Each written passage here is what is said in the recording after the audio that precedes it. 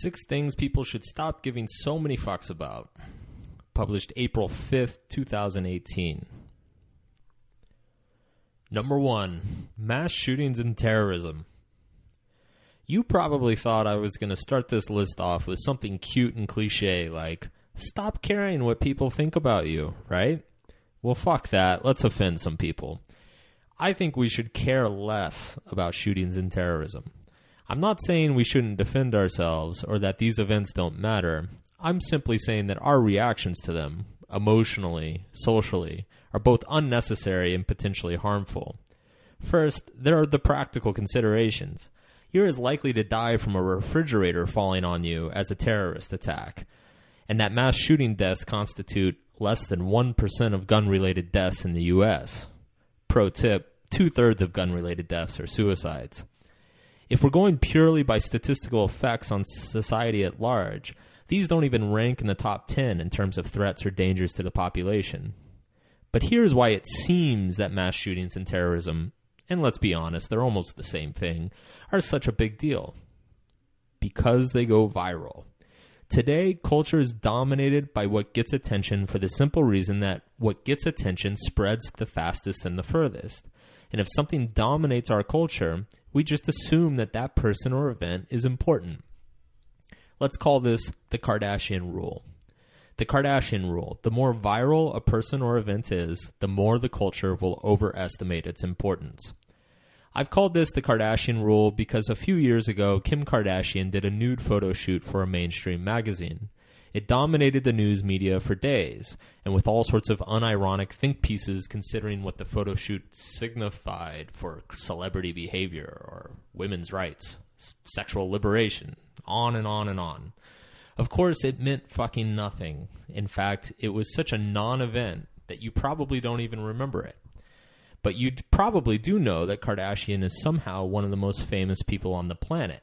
This is despite the fact that she has done nothing, continues to do nothing, and shows no promise of ever doing anything. This is because Kim is the original master of the Kardashian rule. She recognized it before anybody else, that he or she who commands the most attention will be the most rewarded, and capitalized on it massively. The rest of us have spent the last 10 years trying to catch up. The Kardashian rule implies a few things. The first is that how important a thing actually is matters little. What matters is how shocking and memorable a piece of information is. We all remember the Vegas shooting from last year, and chances are many of you could tell me all about it. Who the guy was, how he did it, what guns he used, and so on. But chances are that few to none of you would describe in any detail the congressional redistricting court cases now being heard by the U.S. Supreme Court, when these cases will likely be far more significant to the future of our country and all of our lives. This isn't to downplay the victims of these events. Obviously, it's some fucked up shit, and we are right to be horrified. But let's be real. Just because we're horrified doesn't mean that they were actually significant or influential events. Every form of media has an unintended weakness. Television unintentionally made physical appearance more significant and turned everything into sound bites. Back before the internet, people were obsessed with UFOs and ghosts and satanic cults because they looked really scary on television. People regularly voted for the taller and better-looking politician, regardless of party or beliefs. The internet's unintentional weakness is that it creates a culture that is overly susceptible to viral events and information. Because here's the second thing about the Kardashian rule. The success of some viral event or person is wholly dependent on our reactions to that event or person. If we all agreed Instagram was a waste of time and we had better things to do, these vapid Instagram celebrities with their Photoshop pictures would disappear from our lives. That's not to say that if we stopped caring about mass shootings and terrorism, they'd instantly disappear, but much of the oxygen that keeps them going would leave the room. The whole goal of mass shootings and terrorism is attention. That's the only reason people do them. Terrorists do heinous things to draw attention to their particular religious or political beliefs. Mass shooters do it to bring attention upon themselves. Therefore, mass shootings and terrorism only succeed because of the Kardashian rule, because they are so shocking and unexpected that they go extremely viral. They are basically just violent publicity stunts, carried out by desperate and insane people who crave notoriety and fame for themselves, or their whack job cause. If you remove the fame from the equation, chances are you also remove a large percentage of these events from happening. That might sound insane, but there is precedence for this. Decades ago, it was discovered when the news media reported on suicides that the suicide rate in that area would go up. Scientists studied why this was happening and eventually concluded that broadcasting successful suicides gave other suicidal people a sense of validation, making it an acceptable choice. That suicide could be an effective way to get attention, affection, and pity that they had so desperately wanted in their life. That it could be seen as something inspirational. Here is someone who felt exactly like me, and they actually did it. They called it the Werther effect. And when it was discovered, the media all got together and did the responsible thing. They agreed to stop reporting on suicides. Boom, suicide rate drops again. What we have here is a Werther effect, but for highly public, highly politicized mass killings. Most of these shooters and terrorists struggle with mental health, feel ostracized and ignored, and desperately crave attention and emotion from the people around them. They feel that they have no options in life and that they will be perpetually unheard and ignored. They have violent impulses and an intense amounts of anger and don't know how to manage or channel those feelings.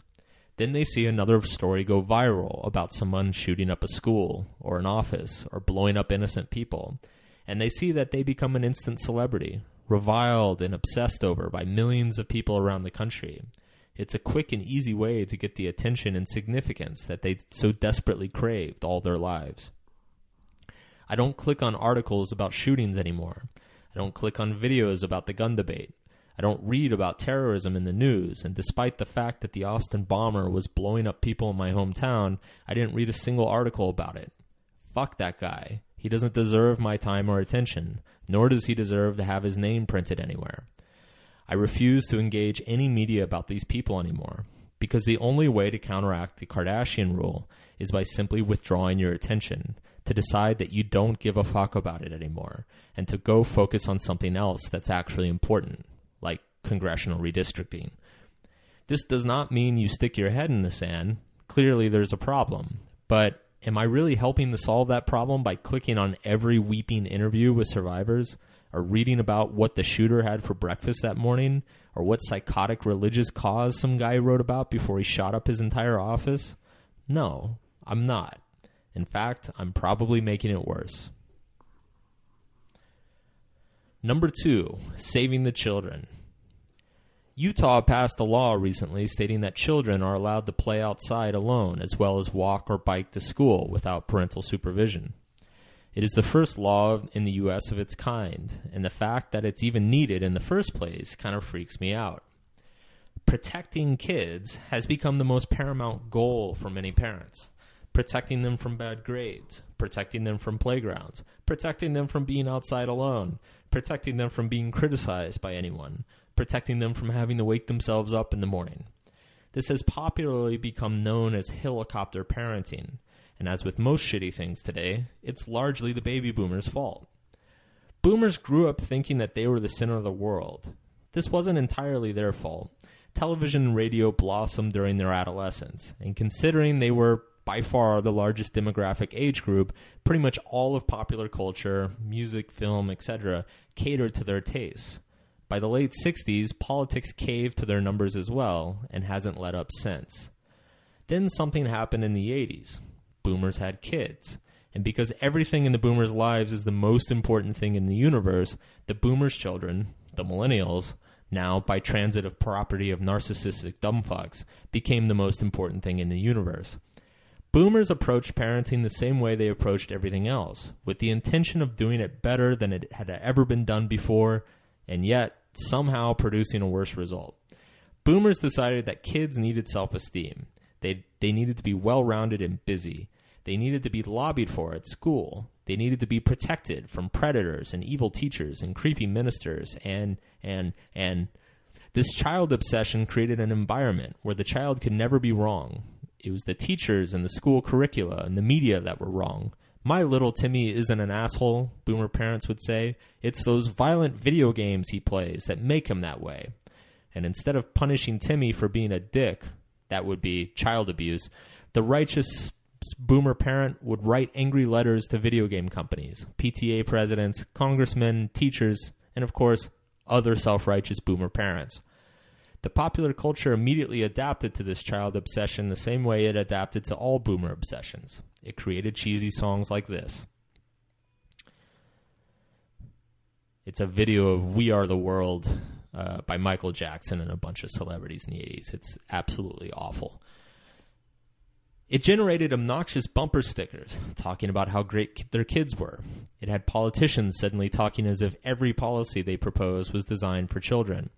It started producing children's movies and shows out the ass. But the most important side effect of the boomer sanctimonious approach to parenting was that it turned parenting into a status symbol. For previous generations, parenting was just a thing you did. It was an obligation. For boomers, they were going to be the best goddamn parents this world had ever seen, and everybody was going to know it. Their kid was going to go to all the summer camps. Their little Susie was going to go to all the colleges. Their little Joey was going to have all the best toys. Parenting became another form of rat race, where the more you micromanaged your kid, the more virtuous you were. Jump ahead a decade or two, and you have good, responsible parents being arrested for letting their kid play outside by themselves. You have children being taken away from their families because they were walking home from school alone. You have mothers being criticized as immoral and cruel because she let her 9-year-old son ride the subway. And who caused these things to happen? Other parents. Other parents who couldn't stand the anxiety of leaving their own little special snowflake child playing at the park for an hour. So God damn it, what other horrible mother could ever consider such a thing? What these parents don't understand, and what the research shows, is that overprotecting your child is just as damaging as neglecting your child. Children need to fail. That's how they learn. They need to be hurt by others because that's how they learn to manage their relationships. They need to be allowed to explore and try things on their own because that's how they discover who they are and build a strong identity. When they are coddled and overprotected and micromanaged, they develop none of these skills. They don't learn how to cope with adversity or failure. They don't learn how to manage their relationships, and they don't figure out who they are. In fact, their identity remains enmeshed with the parent. Their sole value in the world is assumed to be mommy or daddy's little angel, i.e. the most important thing in the universe without actually having done anything, i.e. entitled little fuckers, i.e. exactly like their boomer parents.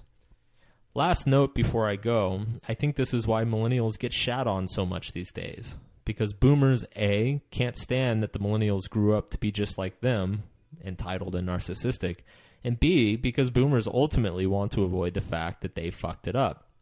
So fuck the kids. Let them fall and hurt themselves. Let them get dumped and picked on. Let them suffer through a shitty teacher or two. It's probably better for them. 3. Steroids. I'm actually pro steroids in sports, for a few reasons. First, let's be honest, a large percentage of pro athletes dope already, and they will always find new ways to cheat the system and keep doping. Anytime you have people who are psychotically competitive and there's tens of millions of dollars on the line, there's always going to be demand for doctors and trainers who can help you cheat the system. That hasn't changed in decades, and it probably never will. So let's just get it all out in the open and regulate it so we know what people are taking. Second, steroids make sports fairer. That might sound crazy, but hear me out. The whole point of sports is to celebrate athletes with the best work ethic, most determination, and the single-minded focus. Genetics play a huge factor in the outcome and development of athletes, to the point that some will simply always have advantages over others for no other reason than that they were born with certain genes. Steroids lessen the effect of genetics on the results of sports.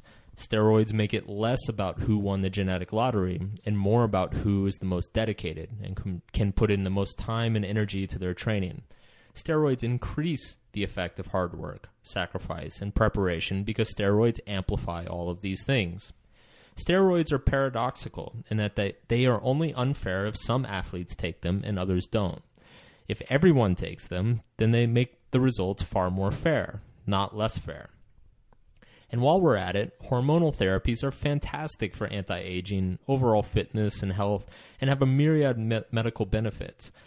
I don't understand why they are so stigmatized. I think, like all narcotics, they should be legalized, taxed, and regulated. Number 4, artificial intelligence killing people. What's with these people freaking out that a self-driving car ran over somebody? Do you know how many fucking people die to human driver error every year? I'll tell you, it's 1.3 million. Humans suck at this. Humans suck at everything. Bring on the AI faster, please. 5, sexually transmitted infections. If you're like me, your sex education included hours upon hours of detailed descriptions about how AIDS is going to kill you, herpes is going to ruin your life, syphilis killed a bunch of famous people 200 years ago, and pretty much everything else will rot your dick or clit off and or give you cancer. Moral of the story, don't bang anyone, ever. In college, once I blossomed into a strapping young lad and enjoyed my first few drunken trysts, I became terrified that said rot would destroy said dick, so I compulsively got tested for said STIs because I had disobeyed said sex education. Well, after like the third test coming back negative for everything, the doctor sat me down and told me, very honestly, that I didn't have to come by so often, that the vast majority of STIs are relatively harmless and very treatable, and as long as I'm wrapping my junk up in a raincoat, there's probably not much to worry about. And sure enough, upon doing the research myself, she was right. Most STIs are pretty harmless. And common. What the fuck was I so afraid of? This was such a big deal to me, and a lot of terrified young readers at the time, that I summarized all the research in an article called An Honest-to-God Guide to STDs. That article covers everything in detail, so I won't repeat it here, but the TLDR is, calm your fucking tits, and then come on them. Number 6, Trump. All right, I'm ready for the hate mail. Let's do this. I think the most contentious position one can have in the U.S. right now is that Trump isn't really that big of a deal. That's because most people on the left think he's the second coming of Hitler, Stalin, Satan, Apollo Creed, and is going to start World War III. And most people on the right think he's America's savior who is going to fix everything and we're all going to party like it's 1959. I think he is neither. The right is wrong because it's clear that he's a shitty, ineffective, and needlessly controversial president. The left is wrong because they forget that U.S. history is full of shitty, ineffective, needlessly controversial presidents. And you know what happened to most of them? Nothing. That's right. A big old nothing burger. The U.S. system is incredibly complex and robust. The president's power is overrated. In fact, the presidency is only a recent obsession in the era of reality TV and sound bites. The president always gets credit for things he didn't do and always gets blamed for things he didn't fuck up. Look, even competent and popular presidents have trouble getting their agenda done. Trump is not competent, nor is he popular. He is a nothing burger, cooked well done and with lots of ketchup. Even smart and successful presidents struggle to enact their foreign policy goals. They are hamstrung by large bureaucracies, Congress, the legal system, and the international order. Trump probably thinks Frederick Douglass is an NBA player for the Knicks. The U.S. system requires the effort of hundreds, if not thousands of people to move it. The president is supposed to be the one to corral them, but Trump can't even corral his own wife to spend more than a few hours with him. So what exactly are we freaking out about? Trump is possibly the biggest example of the Kardashian rule to date. The same way Kim Kardashian seems successful because she gets so much attention, Trump seems evil because he pisses you off so much. But the fact is that neither is true. Trump isn't that evil. He's a bumbling narcissist who thinks life is one never-ending competition for TV ratings. And as with Kardashian or school shootings, the more attention we shovel in his direction, the more empowered he becomes, and the more we encourage other politicians to follow in his footsteps. People are always complaining that he should delete his Twitter account. But how about this? Stop reading it. Stop clicking articles about shit he tweeted. Stop watching news segments about the shit he tweeted. You don't just vote with your ballot every 4 years. In 2018, you vote with your attention as well. This is how we change the narrative direction in our country. not by stamping our feet and demanding this guy who has been an asshat for 70 years suddenly change himself. That's never going to happen. A lot is made about hashtag resistance and all that. And look, I get it. It's good to stand up to a shithead bully in the opposing party. Anything that gives the Democrats a semblance of a backbone is probably needed. But there's some responsibility on us as a population as well, namely our consumption habits. If we're unhappy with our celebrities, politicians, and leaders, in the end, we're the ones who created them. So what does that say about us? Hey, Mark here. I just want to give you one quick final message. If you enjoyed this audio, if you enjoyed the content, I have a free PDF short ebook that is available on my website. If you go to markmanson.net/subscribe, you can just enter your email. You'll receive it for free. It's called 3 Ideas That Can Change Your Life. And I break down basically kind of 3 psychological concepts that were hugely influential and impactful on me, and readers have gotten a lot out of them. So if you enjoy what you hear, you want to hear more, you want to keep in touch, know when I post shit online, go to markmanson.net/subscribe and drop your email in there. It'll come right to you. Thanks.